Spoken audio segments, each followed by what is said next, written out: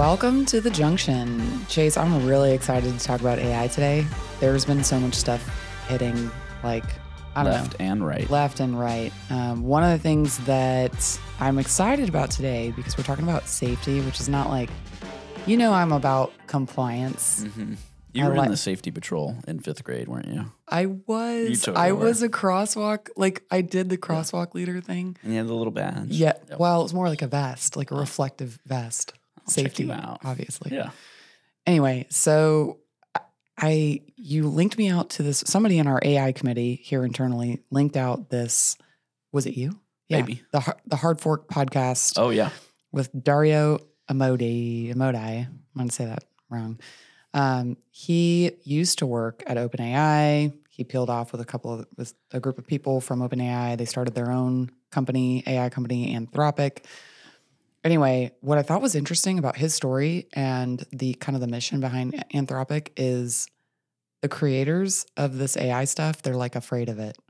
And so we've talked a lot on this podcast about how people can use it and the end users of it.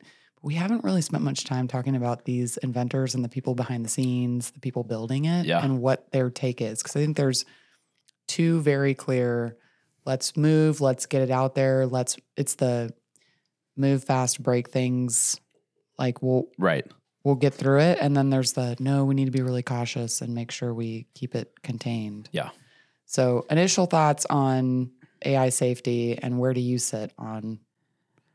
I really enjoyed that podcast because that episode, well, I enjoyed the podcast too. But Dario's thoughts he mentions quite a few things that you personally probably haven't heard of before. The average person hasn't probably heard of before. He talked about this constitution. He talked about, anxiety around building out these things. I mean, he does have a very extensive vocabulary. Yeah. Let's just put it that way. I was breaking out my SAT word list. I pride myself on knowing, a fair amount of large words in the English language. Totally. And he was taking me to school. That must be that Princeton, Stanford education background. Clearly educated, very intelligent. But I did appreciate his take on, having an anxiety about these things. So I'm going to pull out a quick analogy. I'm thinking of when people first started making the air pressure hammers, right? The nail guns.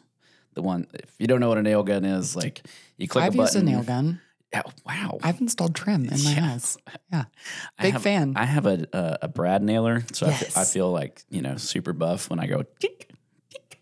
Well, the Brad nailer is better for trim, right? Things like that. But that's really the only one I've ever used because when I want to buy a nail gun, I want the best. I want the thing that's actually the most efficient, right? And so what's really interesting about this analogy that I'm running with is that we had a hammer, we knew what it did. Then they made the nail gun, and now I can hammer 100 times faster, right? What these guys are building, we already have the hammer, and in this lame analogy, right, the hammer is the individual, the person that can hammer out code or write a paper or do whatever, right? And he's building the nail gun that can do it 100 times faster. Well, okay, I can nail 100 times faster. Cool, whatever, not a big deal. I mean, it was back in the day. But now he's building, and these teams are building out basically, I might get roasted in social media one day for this, but they're building out they're replicating human intelligence, right, that can now operate 24 hours a day, and I can spin up 100 of those. I can build out copies among copies, and now I can instantly build out an entire workforce that goes and conquers, a set of tasks for me. So to stop and think about this idea of safety is, with the nail gun, it was well, we got to be careful that we don't, can't literally use it as a gun and start shooting people with nails, right? Sure.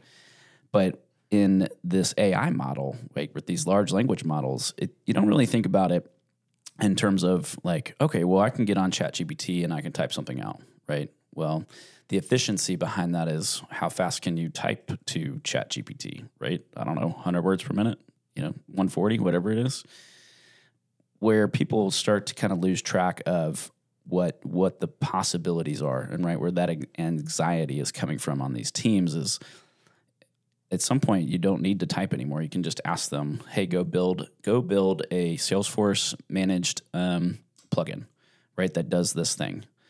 Well, now the AI can go and replicate itself to start working on separate tasks, and within moments have 25 different agents working on it and complete it in, I don't know, 1/10 of the amount of time that it would take you and, I don't know, 10 other people to, build out, meet, figure things out, That's wild. Get the code running, right? And so we only think about this idea of, well, ChatGPT, right, is only as fast as I can type. But these guys are thinking beyond that. What if they had 1,000 agents? What if they had 10,000 agents? All of that is, in theory, possible right now. They could spin up, and they probably do have some level of replication, even in ChatGPT, to ensure that it can serve everybody. But people don't really think about that. This idea that, well, I'm only as fast as I can type, and now this AI can come in and triplicate, just insane amounts of efficiency to tackle problems that we haven't been able to tackle before. We bring the original thought to it, right? I mean, I just shared something today on Slack around kind of HubSpot's analysis of SEO in 2023 and how AI and Google, what's changing.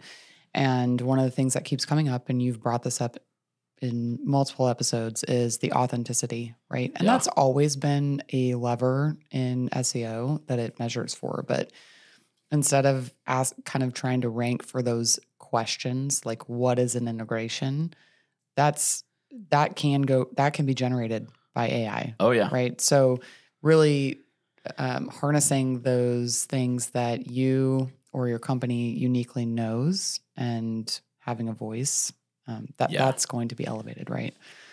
One of the things that they covered in this podcast, going back to that I was new to me, is this concept of constitutional AI. Yeah. So can we unpack that a little bit? Because I think it could be a powerful thing. And I have some questions for you around how it might be used, because they're out there testing it and talking about it on maybe more of a corporate global scale. But I'm, sitting here thinking about, okay, how could me as a marketing leader use that? How could a financial a CFO the CFO use it? Yeah. So anyway, can we unpack, first off, what is this constitutional AI and why is it important? Why should we care? One of the things that people are trying to figure out how to do with AI is, how do I get it to make essentially some level of decisions for me so I don't have to check every single thing that it does? If you're working with ChatGPT, I mean, you're reviewing the content. Maybe you're saying, hey, can we adjust this? Can we do that? Well, let's maybe go in this direction. And the idea of the Constitution is, at the very least, it would try to abide by some level of rules, right? We've got freedom of speech in America. Well, if somebody says something you don't like, right, everybody kind of goes back to that Bill of Rights. Right. He or she can say whatever they want, You can talk about any of the other pieces of that, any of the amendments, right? And everybody kind of knows and has this underlying theme of, well, these are kind of the rules, right? We have to follow these rules. And if we don't, then we're probably going to get in some kind of trouble, whether it's with the law or somebody's going to disagree with me. And this idea of having a constitutional AI is a similar thought, is that they would follow some kind of rules, right? So if we give the AI to make some level of decision or some level of determining, like a yes or no, right? It could be that these rules are a lot more basic. Like, I don't know, I'm making something up. We would never approve an AP bill from automatically. We would never automatically approve an AP bill from this industry type, right? Or at this amount. These are more, you see this a lot more kind of in just general approval processes, right? But at the end of that approval process is a human that's saying yes or no, or it's the rules are pushing it to the right person. This constitutional AI idea is that it would automatically approve the bill based on the rules that are defined. And there is some level of this, right, already kind of in these systems, but it kind of goes a little bit deeper than that, right? Kind of something where it's not a logical yes or no statement, right? Like AP bills are a lot easier to be logical about. Perhaps it's like somebody is doing too much work, and we need to determine, should the AI do something about that, right? Mel logged in at 8:00 at night. Well, if the AI is looking at her work, should it or should it not consider that she was working late? I don't know. It seems kind of like irrelevant almost, but so does, not that freedom of speech is irrelevant, but it's just so much in the background of our life, right? That it's not like, well, whatever Chase says is good or bad. It's, well, as long as he doesn't say anything like really bad, then it's not really a big deal. So I don't know. It's really tough to really define like a constitutional AI Bill of Rights, because everybody just goes back to something logical. Like, well, don't do that, and it's okay to do this. It's more of like, but that's the human feedback, right? Yeah. And so I think what's interesting about the constitutional knowledge and what you just described is that human feedback doesn't scale well. So that's where Dario brought this up, right? He talked about the contractors, or it was like 1,000 contractors that they would hire to evaluate responses and validate yes or no based off this level of feedback. Right. So now you're able to, in some ways, replicate what Chase deems as right. So I think that's where it really got me thinking about kind of applying that to the workplace. Obviously, this is used with tons of data, right? Like all of these things, when we talk about like training, we've talked about how you need, I don't know, hundreds is not the right word, thousands like of cases, whatever the thing is, whatever the data is that you're training on, you need a lot of it. But being able to set kind of some guardrails or principles around what you're doing. So whether that's industry standards or departmental code or principles, I think that could be really powerful for, especially if you are in a particularly regulated industry. Yeah. Well, here's the take on the constitutional AI. It's this idea that another version or a copy of the AI will assess the work of version 1, right, or the first copy, and it's this checking based system, on the Constitution, the Bill of so there's Rights. kind of like a feedback loop. Yeah, the rules, right? Because what people are doing right now is to train the AI, like you said, they're saying, yes, this fits the Bill of Rights. No, this doesn't fit the Bill of Rights. Or on a scale of 1 to 10, which side are we aligned on? Well, if you have to have 1,000 contractors look at the data to train the model, the 1,000 contractors, are going to want some money, for their time. But if you have another version of the AI do something similar, well, now it can kind of have its own feedback loop, right? And potentially call out areas where, hey, we don't really know. The AI says, I don't really know. Slip this one edge case out to Mel, right? Mel, what do you think about this? And so you can then have multiple versions of the AI looking at the responses and kind of have like a board of directors almost, right? Yeah. To look at different facets. And each version of that AI can be focused on privacy, right? On data integrity, on whatever you dream up. But it is this idea that somebody's going to have to review the work. And if it has to be a human, well, now we're talking about, limited time. They've got a life. They want to, have a work-life balance, all that. But if we hand it over to AI to double-check itself, and the level of decisions that it is making are not materially impactful to your business, then sure, why not? Let's do it, Well, this stuff is obviously, they're still experimenting with it. I was talking today about, or at least on the episode, I don't know when it came out, maybe in the last week. He's talking about how he still doesn't think it's going to be released for another year or 2 years. What is their language model called? They have one. Well, Anthropic has one that's currently out there today. Not Chad. Is it Chad? No. Claude. I knew it was something a little. Yeah, with a C. Yeah, it was zingy. He said that what they're currently working on with the constitutional AI is probably a year to 2 years away, which is insane to me because things are changing so rapidly day to day. Yeah, I think they have kind of versions of constitutional AI just built out as rules, like don't answer a question on how to build a bomb. Like those are just basic rules of analyze the text. Is this about something illegal? don't respond. Or he was referring to, he used a phrase called jailbreak. Yeah. Is that a kind of an industry term word? Jailbreak. I think back to like the original iPhone days when you could side load an alternative app store. Not that you've ever tried this. I feel like on a spectrum of who would be the most likely to jailbreak. No. It certainly not. Jace, you are the one out there sending in the prompts, jailbreaking, and then I'm just here for the feedback. Yeah, it's funny you say that. He said that they need people like you. He called you like red. I don't want to be the Oppenheimer guy that's like, building the tech and then destroys the world. So we'll get to that in a minute. I kind of want to talk about the parallels there. I forget where I was going though. The constitutional piece, right?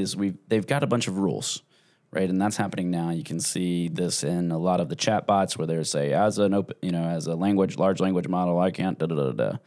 When you see that, it's triggering some rule. Something you've asked is triggering some rule. What the constitutional AI is about is when there is no human asking, how do I do something illegal? It's when the chat bot is solving a problem. That problem is deterministic in value and should be put up against some level of rules to determine if it should move forward. So I think what he's saying is basically we need to hone in on that second version of the AI to be the board of directors to really get that down right before we can release these agents to kind of be semi-autonomous. Sure. Right now, it's very much like type a question, get an answer, or send in an API call, get a response. The next thing that's going to happen is they're going to send in one chat or one prompt, right? Or they're going to send in one API call, and then these agents are going to go off and do a bunch of stuff. And that's where the anxiety comes up because we have some level of human intelligence that is off doing its own thing. And if we just let it run, we don't know fully, A, how it does what it's doing, and B, what it's actually going to do. Now, for the most part, there's not a ton of worry right now because when you do let it run, like you do have to prompt it, you do have to manipulate, respond. You have to feed it. You have to feedback. You have to have that feedback loop, right? No, you literally have to feed it. I started envisioning as they were talking about feeding the AI. Did you grow up with the little like Tamagotchi? Digimon? Isn't that yes. Yeah. Oh, yeah. There were different variations, right? And I had a keychain of them. Yeah. And Pokemon was like I feel like one of the original. You had to feed them. Yeah, you had to feed them. And then they would die. And that was the original cell phone back in elementary school. Oh, yeah. we had to put them away in our backpacks because so cool. I'm just saying. So I'm dating myself a little bit there, but it was interesting kind of just that visual of like what you're saying. In the present state, many of these things are not just off running and they're going to go build companies and weapons of mass destruction that then cause the world to go extinct. Yeah. That is some people's long-term fear. Right. However, they need to be fed and there's this feedback loop and it's not just out in the wild per se. The biggest thing you need to worry about is when that feedback loop is perfected and you can tell it to go do something significant. At the moment in time it can do that, well, then it can really do just about anything. And not that it will do it well, but the fact that it can do it in all and self-improve itself and change that method or process, right? That's where people should maybe, start worrying about, like the end game stuff. Right. And that's where I think Dario is being really judicious. And I don't know, I think it's admirable. Like to be able to have the knowledge and the teams and the resources to build this type of technology, but then also be aware of the power that it has. Well, it's funny you say that. I think they call it the P prime, the probability that the world will be destroyed or some kind of crazy event. I don't have a P number, but the scenario where I think that is most likely to happen is some level of this feedback loop, right, is going to figure out how to basically make billions of dollars on the stock market. Because right now you can build trading bots. They call it algorithm trading. And everybody is constantly searching for like, well, if I did it like this, then I can do that. And, based on some back testing, I can make a lot of money. Well, all of that they're doing, they're looking at historical data. They're doing things that these AI programs can do. And when they perfect it or when they're ready to launch it, they just turn the program on and it starts trading real dollars. I was actually literally playing around last night trying to think through like, well, how could OpenAI or how could Anthropic, how could some level of AI have a feedback loop inside of the very logical decisions in stock trading? The moment they figure that out, that's when you start worrying about your 401k or, wherever your investments are. Is that's where the regulation comes in to an extent? I know that you can unleash this stuff out there, but that would, I think, be some of the objective of urging. I mean, Dario and his team are kind of on the forefront of going to legislation and speaking out about these types of things. Yeah. This is exciting. It's powerful, but he's created a culture of anxiety to an extent within Anthropic. Yeah. They're very concerned about there's this term that they referred to, EAs, something altruism. Is it existential? It's a movement that they refer to in the podcast about really it's not just being able to have the technology and throwing it out there, but it's like thinking above and beyond, like what is the impact? Right. What is the impact to the human element, human society? And it just goes back to that kind of responsibility of mankind. And he did claim doesn't claim to be necessarily an active member of the community of that movement. But again, if we don't have people out there advocating for safe, responsible use of AI, then these types of things You're always going to have people that do illegal. They're gonna do the most greedy thing because that's just a part of human nature, right? So I do appreciate the take that they're going, that Sam Altman, that these guys were in front of Congress, that we're trying, at the very least, thinking about it, right? Sure.